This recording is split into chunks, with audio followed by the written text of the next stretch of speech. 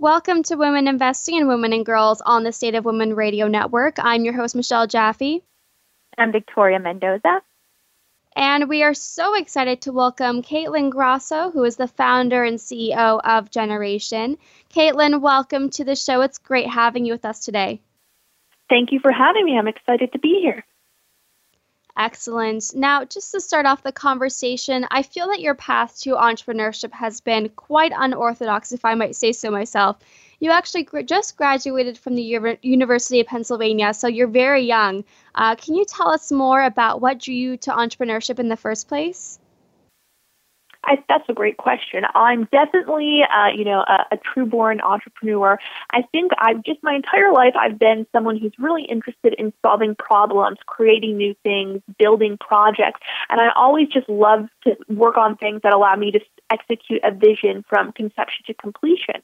So I think, growing up, I was always doing unique projects. I was really involved in Girl Scouts, and my experience with the Girl Scouts, I was a Girl Scout from the time I was 5 till the time I was 18, up to, earning the Gold Award, which is the equivalent of the Boy Scout Eagle Scout Award. And in order to earn your Bronze, Silver, and Gold Awards, you had to identify issues in your community and come up with solutions to solve them. And although it wasn't a business, proposal, I really like the idea of, for instance, I'm originally from Buffalo, New York, and to earn my Silver Award, I noticed that domestic violence in Buffalo was a really pressing and important issue that needed to be addressed. So from that, I created this organization called Comfort Kits that delivered toiletries in comfort kit forms to victims of domestic violence. And seeing the reaction from the girls and the women who were able to use these products during a really difficult time in their life really allowed me to see, wow, if I can make a difference in one or a small group of people's lives, sky's the limit. And I really love that feeling, and also really being able to almost correct a problem or right or wrong I saw in the world. So I was really involved with that. I was always the kid who was, having lemonade stands. I grew up on a dead-end street, so, my dad was my only customer at my lemonade stand, but I really love selling and building are my two favorite things to do. So from there, when I went to college, and I went to the Wharton School of Business, as you mentioned, Michelle, and I studied finance and globalization as my concentrations of economics. And it's a primarily finance-driven school. A lot of people go after college to be successful bankers, consultants, more, I'd say, traditional business school roles. But I sort of went to business school knowing, how am I going to make myself an entrepreneur out of this? And my first real venture was a business called Tap for Tots, or I should say for-profit venture. I am an avid tap dancer. I've been tap dancing for 20 years of my 23-year-old life. And it was a business that taught daycare kids dance exercise through tap dancing at around 30 centers in Buffalo, New York. So I'm really just a person when I see an issue, kids needed to exercise, the daycare teachers needed a break in the afternoon, and I sort of just made up a business on the spot one day because I needed money over the summer, and I just like the challenge. So I think my, passion for growth and, uncertainty, if you will, is what fuels my passion for entrepreneurship. Wow. So this really all seemed to happen when you were still a student. I remember that you started GenHEration in college also. So in that case, how did your time in college prepare for the challenges and rewards of being an entrepreneur? How did you use the resources and mentors that were available? I think that's the best way that I've ever been asked that question, Michelle, honestly, because a lot of times people think that, if you went to business school, you should just be able to start a business the day after you graduate. And, I don't think that's true. I have friends who don't think that's true.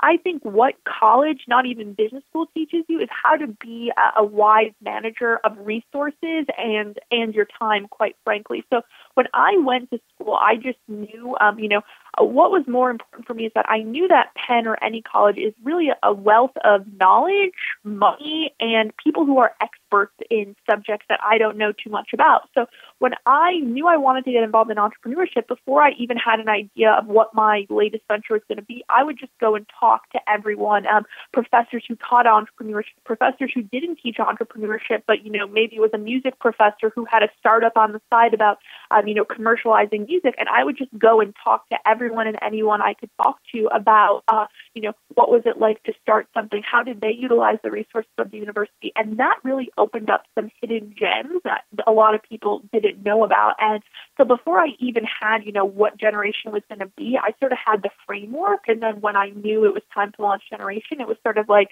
just filling the missing puzzle pieces. But what was really useful is I think a lot of times, what is people say, what's the hardest challenge of starting a business? Money. People say, I don't have the capital. How am I going to get a small business loan or whatever that might be? But when you think about it, there's a lot of business plan competitions at schools, but there's also just tons of money laying around that they're not going to advertise as for sale. So I remember when it was my sophomore year, Dr. Gutman, who's the president of Penn, raised around like $4.2 billion.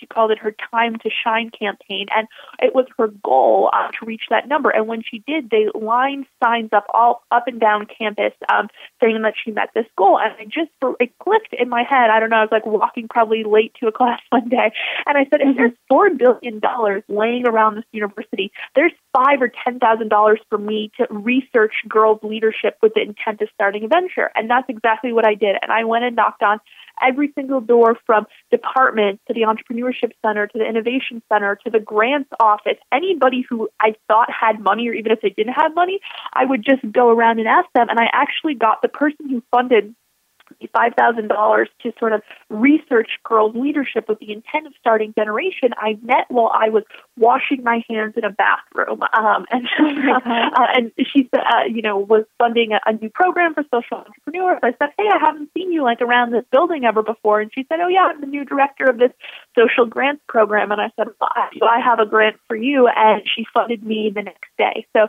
I'm just a big believer in talking to everyone and anyone, because with universities being such a large university like Penn, all of the resources may not be aggregated on a listserv or a website. So you really have to talk to people who can point you in the right direction. And once you do, you realize that everyone's just a stone's throw away. I think one of the really cool things is that you won the inaugural President Engagement Prize at the University of Pennsylvania. Can you explain to us what that was like for you? Yes, so the President's Engagement Prize is a $150,000 grant created by Dr. Gutman, the president of Penn, and she said she wanted to give 3 Penn seniors the opportunity to put their Penn education into action to better the world, make it a better place. So I heard about this grant the first year. It was, luckily, I was, in the first year of prizes, but it was August going into my senior year, and I got an email, it was out to the whole entire senior class, and as soon as I saw the email, I knew, I'm like, this was made for me. It's literally the Katlyn Grasso Prize. And then it's funny because you needed a project mentor who was a faculty or staff member. And as soon as that email was sent out, the person who became my project mentor, Lee Kramer, who's leads undergraduate life at Wharton, forwarded me the email and said, when are you going to apply for this? I'm going to be your project mentor. So it was really unique in the sense of I already, GenHEration was only about 4 months old, and I knew that this would be, I loved what I was doing. I wanted to do it full time when I graduated. So this would give me the runway to sort of find the business model, get additional funding if I needed. But again, I'm like, wow, this is $150,000 at a school of a lot of smart people, but I have to put my hat in the ring. And, fortunately, I got a call on a March afternoon from the president of the university on my cell phone while I was eating a salad, saying, I'm going to give you $150,000. So that is probably the best moment of my entire life thus far. It's still very surreal to me, even though it's been a year since that happened. And the prize year just ended. But I think it's such a unique opportunity that a university like Penn, places this much trust and passion behind their students, and also that this was the first prize of its kind at any university in the world. So I feel really honored to be a part of shaping its future. It truly is incredible what you are sharing with us today. This experience and recognition, as well as the resources you were provided by the prize and through other opportunities, launched you to an exciting path with your company. And so to talk more about GenHEration, I'll go ahead and pass it on to Victoria. Yeah, so I wanted to talk to you more and really get into the meat and potatoes about what GenHEration is. I'm just so fascinated by all the work that you're doing to empower young girls. And can you tell me first about, I know it's a lot and it's really full encompassing, so what is GenHEration?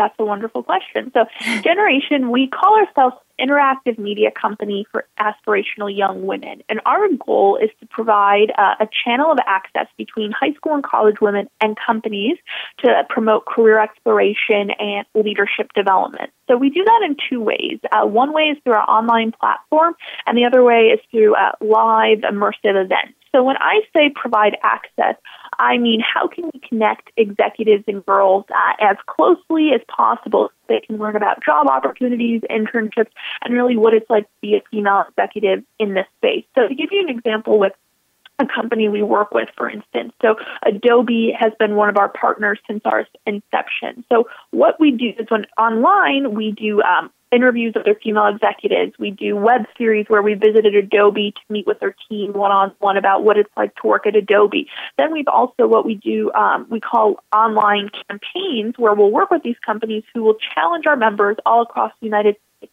to a particular task. So a task might be, for Adobe, they said, utilize our technology to raise awareness about anti-bullying efforts at your school. And then from there, girls all across the country submit ideas, and the top ideas actually work with the company to implement their projects. Oftentimes they're funded by the companies, oftentimes they lead to jobs and internships, and we've done that with companies like ESPNW, the American Heart Association, Women in Toys, First Niagara Bank, and then on the event side, we really want to connect the young women and the executives and the companies in real life. So we've just got back. We were on a cross-country road trip that was named the largest career exploration trip for young women in North America. We hosted 40 events in 4 weeks. And what we did is we actually took girls by bus to visit the most innovative companies in America. So to sort of piggyback on that Adobe example, we visited Adobe, we visited Google, Facebook, Twitter, the New York Yankees, Tracy Anderson, NBC Universal, really 40 of the most, all you would recognize all of their names instantaneously when I said them to you. So through like that Adobe example we're using them online to get to our audience, and also in real life where a girl could have participated in the Adobe Challenge and then visited Adobe headquarters in San Francisco. So we really try to be, we do a lot, but we really try to be sort of a one-stop shop that allows girls access to these opportunities. And that's so important. I think that it's great what you're doing, that you're giving girls the opportunity to meet people who are in positions of power. And so I wanted to kind of talk to you a little bit more about, I believe that you're referring to Discovery Days when you're talking about that tour, right? Okay, yeah, I was so interested in that. So how do girls specifically benefit from going to the Discover Days event? Like what types of people will they meet while they're there? Yes, great question. So how the Discovery Days trips work is that they're structured as single individual trips, and you can register for multiple trips across multiple cities. But during a typical day, we visit 4 to 5 companies, and we have our partner is Bolt Bus, and we'll buzz around the cities. And at each company, we will do an office tour, a meet and greet panel with their female executives, and also a skill building simulation where they'll work alongside the executives to implement a solution to a problem that they might face if they work there as a team member. So it's really supposed to be like almost what would it like to be to go to work for the day at this particular company. And what I think is really great about this and what we've gotten from the feedback from the girls so far is that they really were knocking down the door, and you get to be up close and personal to these women. And they're only we can only take 50 girls on each trip because that's the max at the bus. And we sold out all of our buses, and they can ask the women anything they want about what they got there. And they're actually working alongside of them with people who are, almost are in the CEO C-suite level of these companies. And also we shared all resumes of all the girls with the companies in the hiring department so that they can sort of have preferred access when, internship season is fast approaching already for next summer and full-time positions. So it really allows them to get their foot in the door in an advantage way. And I know they often say, putting a name, but if you wanted to work at Google and you had the opportunity to visit Google and meet the hiring manager and learn about the skills needed, then we're hoping that will help you stick out when that application season comes around. Wow. Yeah, that's so right. I think that the closer that you get to the people who are up there, especially if they're women and you're involved, you definitely have a more chance of being successful.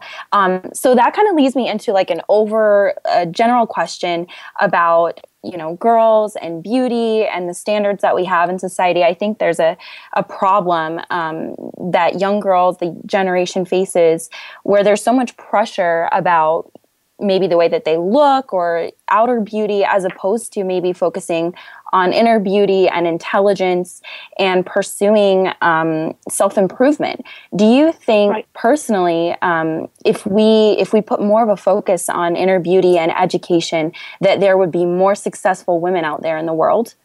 Oh, definitely. And that's something that I've been very conscious of since the creation of GenHERation, which is our mission is very clear. We're for the aspirational girl who wants to take over the world. So in the content, we produce over 50 articles a month of interviews with female executives and, pieces of advice to kick off the school year this time of year. And we are very clear that we do not talk about fashion. We do not talk about celebrities. We do not talk about boys, because I just think that now that stuff is not important in some facet of your life, but I think it all starts with developing yourself first and focusing on what are you good at, what are your strengths, and we don't even really touch upon any of the outer beauty or, what's going on in that part of the world, just because I think that that's a whole separate beast, and I really want to focus on this side of the spectrum first, since I think it's the foundation. Yeah, of course. And I think that the more that we spread the message that education is what we should be pursuing as opposed to, focusing on what we look like, I think that right, we would have so many more women CEOs out there in the world. So I think it's great what you're doing to empower these young girls. And knowing that, and that realizing that you've touched the lives of so many around the country, and given the thousands of girls confidence to pursue those dreams, do you see GenHERation going global at some point and expanding? Yes. That's sort of, I say, GenHERation domination is sort of, my pursuit of, my worldly goal. But I think there's so much that we have to do, still here in the United States. We've reached 65,000 girls since we launched. We have about 500,000 unique views to our website a month. And we're right now a pretty, a lean, scrappy team. And so I'm really proud of what we've achieved so far. But I think, there's even more delving into things that we need to do here, in the United States. We visited all of the large metropolitan cities. We've hosted over 60 events across North America. So, we have been to Canada, not that I would say that we're completely global yet, but I think once we sort of get a little more stronghold here on the U.S., get more brand recognition through other projects we're working on, I would love to expand globally, because it's really funny that we've gotten emails, just through the general contact page on our site from girls from Russia, from girls from Mexico, from girls from Costa Rica saying, how can we bring Discovery Days here? How can we do Discovery Days in London? So I think, that's the path we want to go into. And I even think for, the workforce, that the workforce is becoming a global place, and even United States citizens want to go and work abroad these days. So I think that there will be even more synergies when we pursue that path. Wow, that's just so exciting. And I wish you all the best. I'm sure that I'm going to be seeing GenHERation everywhere. I hope so. Yeah. And then I'll get to say that I was able to interview you, and so it's all just very exciting. And so I have one more question for you. Is there anything new and exciting that's happening right now for GenHERation? Yes, so it's, I think you're catching us at a good time, since we're just off the road from Discovery Days. We're actually, planning what I always say, we always have to be building on what we do to become even more epic and, really doing things that are over the top. So right now we're working on some really big partnerships that we'll be announcing in the fall, sort of what that next epic adventure will be. And in the meantime, we're going to be hiring out our team. So we're hiring 3 to 4 people. We're going to have a West Coast office and an East Coast office. So if any listeners are interested, I would say please, email us at info@genheration.com with your resume. We're going to start, opening official recruiting processes in September. But I'm always, just looking for people who like to hustle, who are determined, and really want to roll up their sleeves and get things done. So if any of those listeners are interested, please do not hesitate to reach out. And what a great team to be a part of. I mean, that would just be a fantastic opportunity for anyone. So at this time, I'm actually going to pass you back to Michelle, and she's going to finish out the interview and just get to know a little bit more about GenHERation. Thank you so much, Victoria. So, Katlyn, it's been great to have you on air. If you are a premium subscriber, you're really lucky because you get to hear more about the amazing work Katlyn is doing. I'd like to invite all our listeners to connect with us by going to facebook.com/womeninvesting or follow us on Twitter at the handle @womeninvesting. Thank you to everyone who has listened in today. You have been listening to Women Investing in Women and Girls. This show is produced by the State of Women Radio Network, the first radio network for women and girls.